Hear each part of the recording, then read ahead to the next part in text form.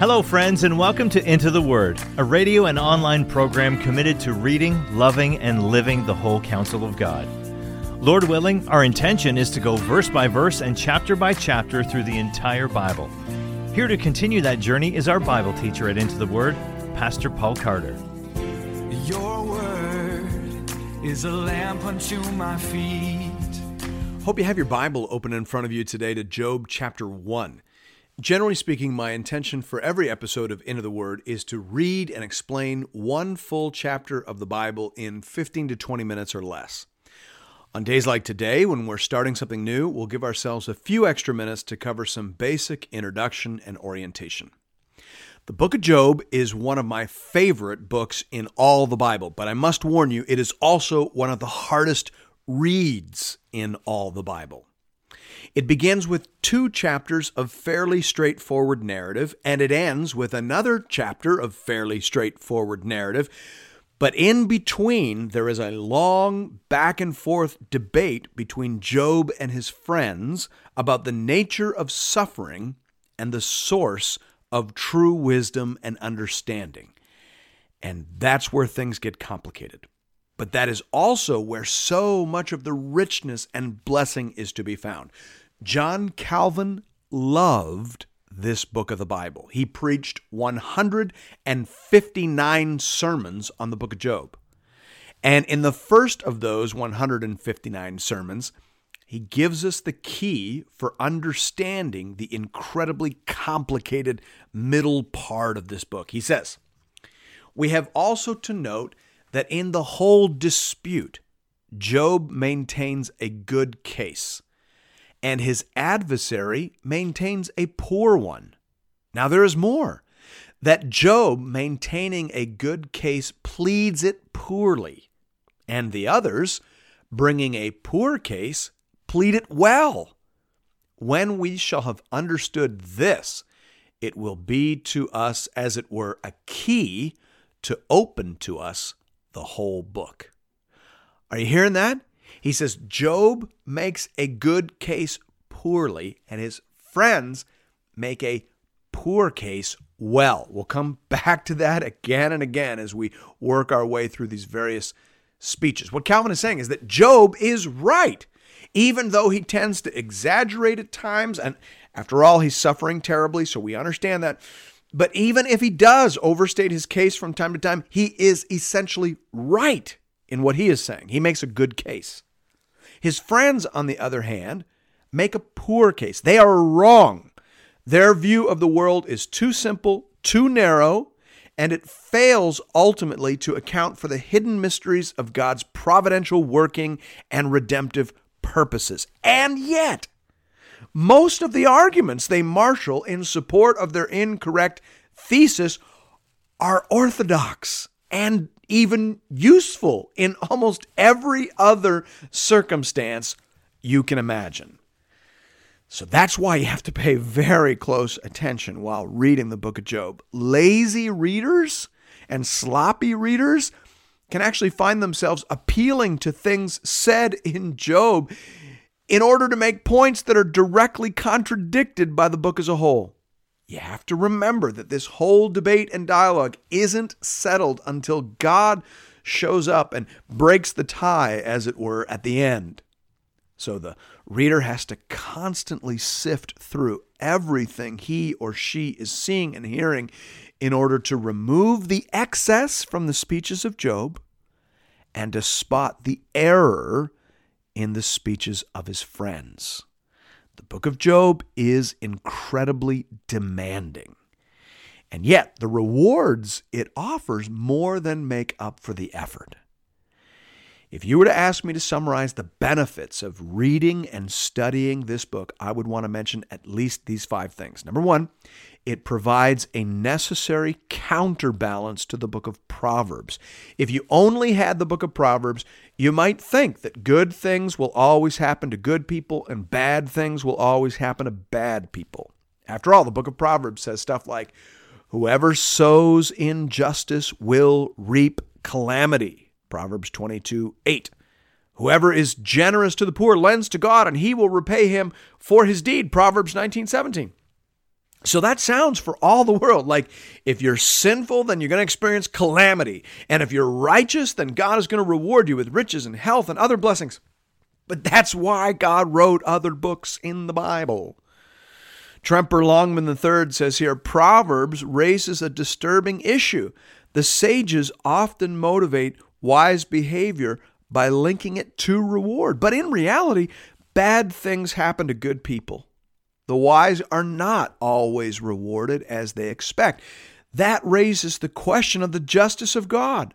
Both Job and Ecclesiastes struggle with the apparent disconnect between God's justice and our actual life experiences. Indeed, the message of both the book of Job and Ecclesiastes should keep people from reading the rewards of Proverbs with undue optimism. Closed quote. In street-level English, what I'm saying is this.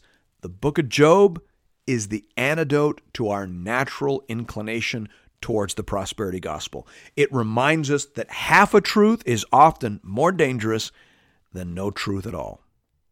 Second thing I'd say is that the book of Job serves as an aid to our contemplation of human suffering. Job helps us think about one of the most confusing things we are ever likely to encounter. As we listen to Job's friends, we hear a lot of what we tend to say to ourselves when we're suffering. We hear the whispers of our enemy, often, as in Job's case, coming through the mouth of our friends. But we also hear the ring of falsehood. We know what is actually going on, and we know that what they are saying doesn't actually apply in Job's case. And that reminds us very helpfully that there is a hidden world of divine purpose behind every experience of human pain. That makes us cautious. That makes us a little more careful about what we say to others, and it makes us a little more careful about what we hear from ourselves and from our adversary when he is speaking to us, sometimes through the mouths of our well-meaning friends when we're going through suffering and times of trial. Thirdly, Book of Job provides an example of endurance under trial. James 5:11 says, Behold, we consider those blessed who remain steadfast. You've heard of the steadfastness of Job, and you have seen the purpose of the Lord, how the Lord is compassionate and merciful. See, God says at the end that Job had the right of it, even if he sometimes said too much and too profusely. Nevertheless, he was not wrong. Therefore, we have God's encouragement here in the book of James to look at Job as a guide for how to handle these sorts of situations should they ever visit us in this life. We get a sense of what we can say and what we shouldn't, what questions we can ask, and what hope and encouragement we can expect. The book of Job is a guide and an encouragement for sufferers. Then fourthly, it encourages humility of mind and lowliness of thinking. Neither Job nor his friends ever really knew what was going on behind the scenes that truly explained the extreme nature of Job's predicament. That's one of the major points being made in the book. We really don't know so much of what is going on in the universe. Only God knows. And therefore, we should probably say a little less than we do, and we should probably say those things with a little less confidence than we often tend to say them. This is what Peter means by lowliness of mind in 1 Peter 3:8. It means remembering that we see through a glass darkly. The Apostle Paul said that. And therefore, we should trust the Word of God highly and trust our own thoughts and opinions lowly. Then lastly, or fifthly, the book of Job points people to Jesus Christ, the ultimate innocent sufferer and the one who finally solves the problem of evil in this world. Job comes to the conclusion that what he needs is some kind of redeemer, some kind of advocate who will plead his case before God. Now, it's always just a hope in Job. At times, a hope that Job seems to be barely holding on to, but it's a hope. And of course, in the New Testament, Job's hope becomes our faith. What he looked forward to, we now look back on. On the other side of the cross, in the empty tomb, we see Jesus living before the Father, ever to make intercession for us. That's the ultimate reason for the book of Job. It reminds us of our great need and of God's great provision through the person and work of Christ. Thanks be to God. Hear now the word of the Lord, beginning at verse 1. There was a man in the land of Uz whose name was Job, and that man was blameless and upright, one who feared God and turned away from evil. Now, one of the first things we have to decide as readers is whether or not we understand Job to have been a historical character. Some interpreters understand this whole story as a sort of giant parable, like the prodigal son. True, but not historically true. But others consider it theological history. Obviously, the speeches were not originally delivered as poetry. The historical events have been organized and presented for maximum teaching effect. But the events as described did actually happen. Harold Decker tells us that Calvin took that view. He says Calvin identifies Job as an actual historical figure of the lineage of Esau, probably living in the Mosaic era. Calvin came to that conclusion through careful study of the names mentioned in the story as compared to the genealogies preserved in other parts of the Bible. And I think he makes a very compelling case. I certainly don't see how you could disprove it, and I haven't read anything more convincing. One of Job's friends does appear to be a great-great-great-grandson of Esau. We'll get to that in subsequent episodes. So I think it appropriate to think of Job as a non-Jew in the Abrahamic tradition who knew and worshiped the one true God and who experienced horrific suffering and who became the subject of much theological and ethical discussion in his day. It would seem then that this story was subsequently arranged and recorded by an inspired biblical author, perhaps by Moses, perhaps by somebody else. I believe that there was a man named Job, and that he was blameless and upright. He feared God, and he turned away from evil. Verse 2. There were born to him 7 sons and 3 daughters. He possessed 7,000 sheep, 3,000 camels, 500 yoke of oxen, and 500 female donkeys, and very many servants, so that this man was the greatest of all the people of the East.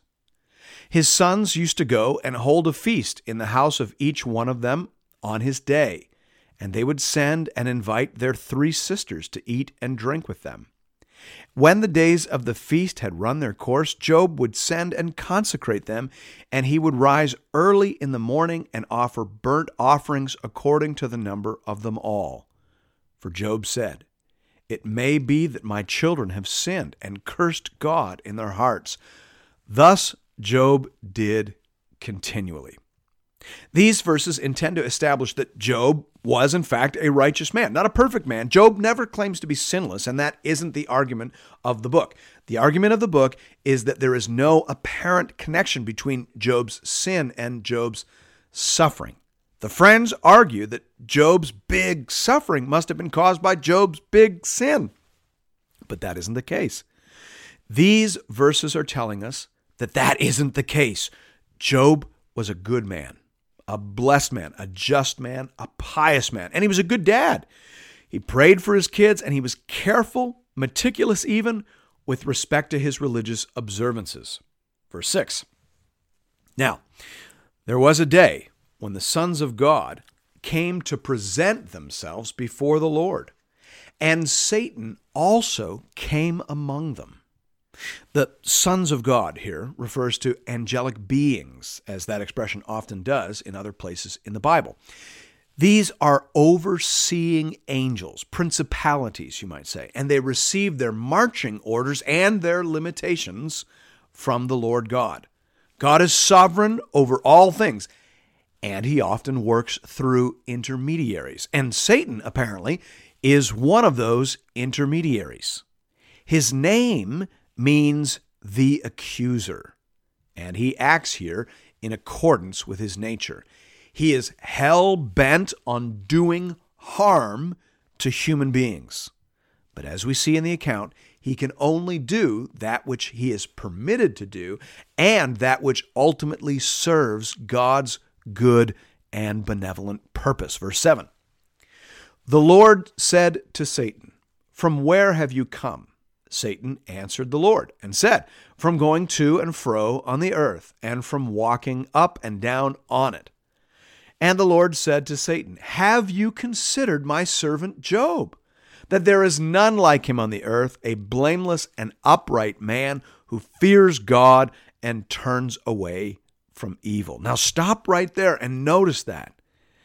God initiates the conversation with Job. It's God who puts Job on the agenda that day, not Satan.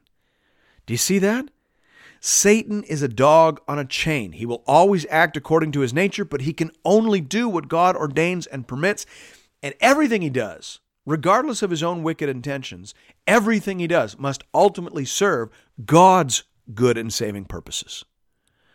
Francis Anderson says usefully, "There is evil here, but not dualism." That is so important to understand. We are not pawns in a battle between two co-equal forces. No, the devil is just a dog on a chain. His intentions are irrelevant. He is not driving the action here. God is. Everybody knows that. Job knows that. He says that. His friends know that. They say that. In fact, after chapter 2, nobody mentions the devil ever again in this story. He does not matter. This is ultimately an interaction between God and Job. So the Lord says, "Have you considered my servant Job?" Verse 9. Then Satan answered the Lord and said, "Does Job fear God for no reason? Have you not put a hedge around him and his house and all that he has on every side? You've blessed the work of his hands, and his possessions have increased in the land. But stretch out your hand and touch all that he has, and he will curse you to your face. Touch what he has, and we shall see who he is." Satan makes the argument that Job is a mercenary. He only worships God for what he can get out of it. But if we take away all of his blessings and all of his protections, he will curse you to your face, God. That's what Satan says. Verse 12. And the Lord said to Satan, "Behold, all that he has is in your hand. Only against him do not stretch out your hand." So Satan went out from the presence of the Lord. God lengthens the devil's chain, and he goes out from the presence of the Lord in order to begin attacking the righteous man, Job. But of course, Job has no idea that all of this is going on. Matthew Henry reminds us, we must never think ourselves secure from storms while we are in this lower region. Just because everything looks like it's going well for us down here doesn't mean that things couldn't turn around in a heartbeat. There is a hidden world of divine purpose behind all our circumstances here on earth. And Job is just about to find that out. Verse 13. Now there was a day when his sons and daughters were eating and drinking wine in their oldest brother's house. And there came a messenger to Job and said, "The oxen were plowing and the donkeys feeding beside them. And the Sabaeans fell upon them and took them and struck down the servants with the edge of the sword, and I alone have escaped to tell you." While he was yet speaking, there came another and said, "The fire of God fell from heaven and burned up the sheep and the servants and consumed them, and I alone have escaped to tell you."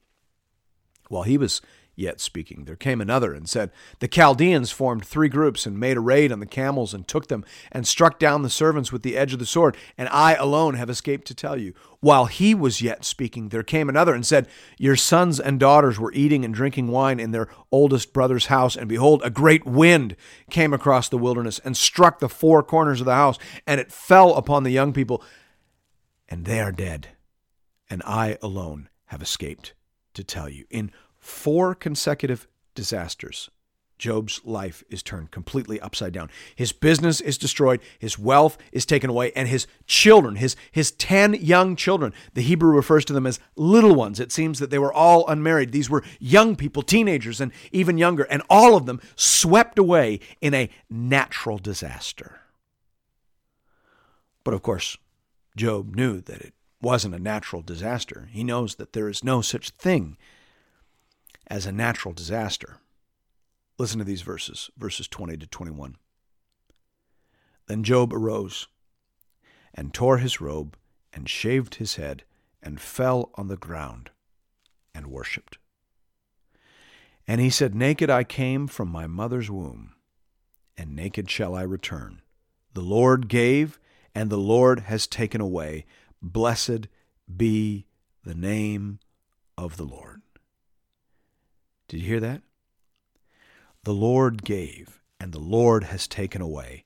Blessed be the name of the Lord. Job knew where these disasters came from. They came from the Lord. The Lord gave, and the Lord has taken away.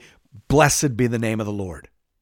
Even without my blessings, even without my protections, God is still God, and God is still good. That, my friends, is the voice of faith. That is what trusting in God looks like when all around you has grown dim. That is a man who knows who he is and who knows who God is. Job came into this world with nothing, and he only ever had what God gave him. The Lord gives, and the Lord takes away. Blessed be the name of the Lord. Verse 22, in all this Job did not sin or charge God with wrong. Job did it right, just like God said he would. He mourned, he wept, he fell down, he cried aloud. He was human, but he did not curse God and die. He remembered who he was, and he remembered who God is. And he worshiped. That's not the end of the story, but it is a marvelous beginning. Thanks be to God.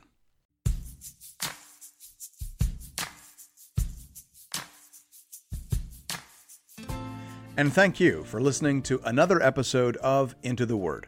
If you've appreciated the Into the Word ministry, I'd like to personally invite you to pay it forward by supporting one of our preferred mission partners. For the remainder of this year, we are highlighting the church planting ministry Mile 1 in St. John's, Newfoundland. Newfoundland is classified as an unreached population, with less than 2% of people identifying as evangelicals. Mile 1 Ministries is committed to helping healthy churches plant other Bible-believing, gospel-preaching churches.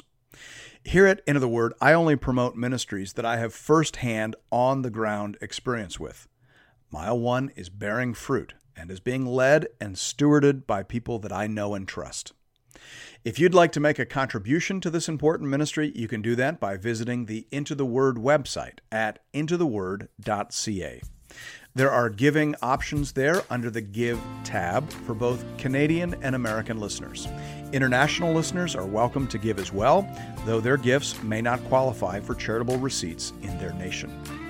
Thank you for considering this method of showing your support for the Into the Word program, and may God alone be glorified. Your word is a lamp unto my feet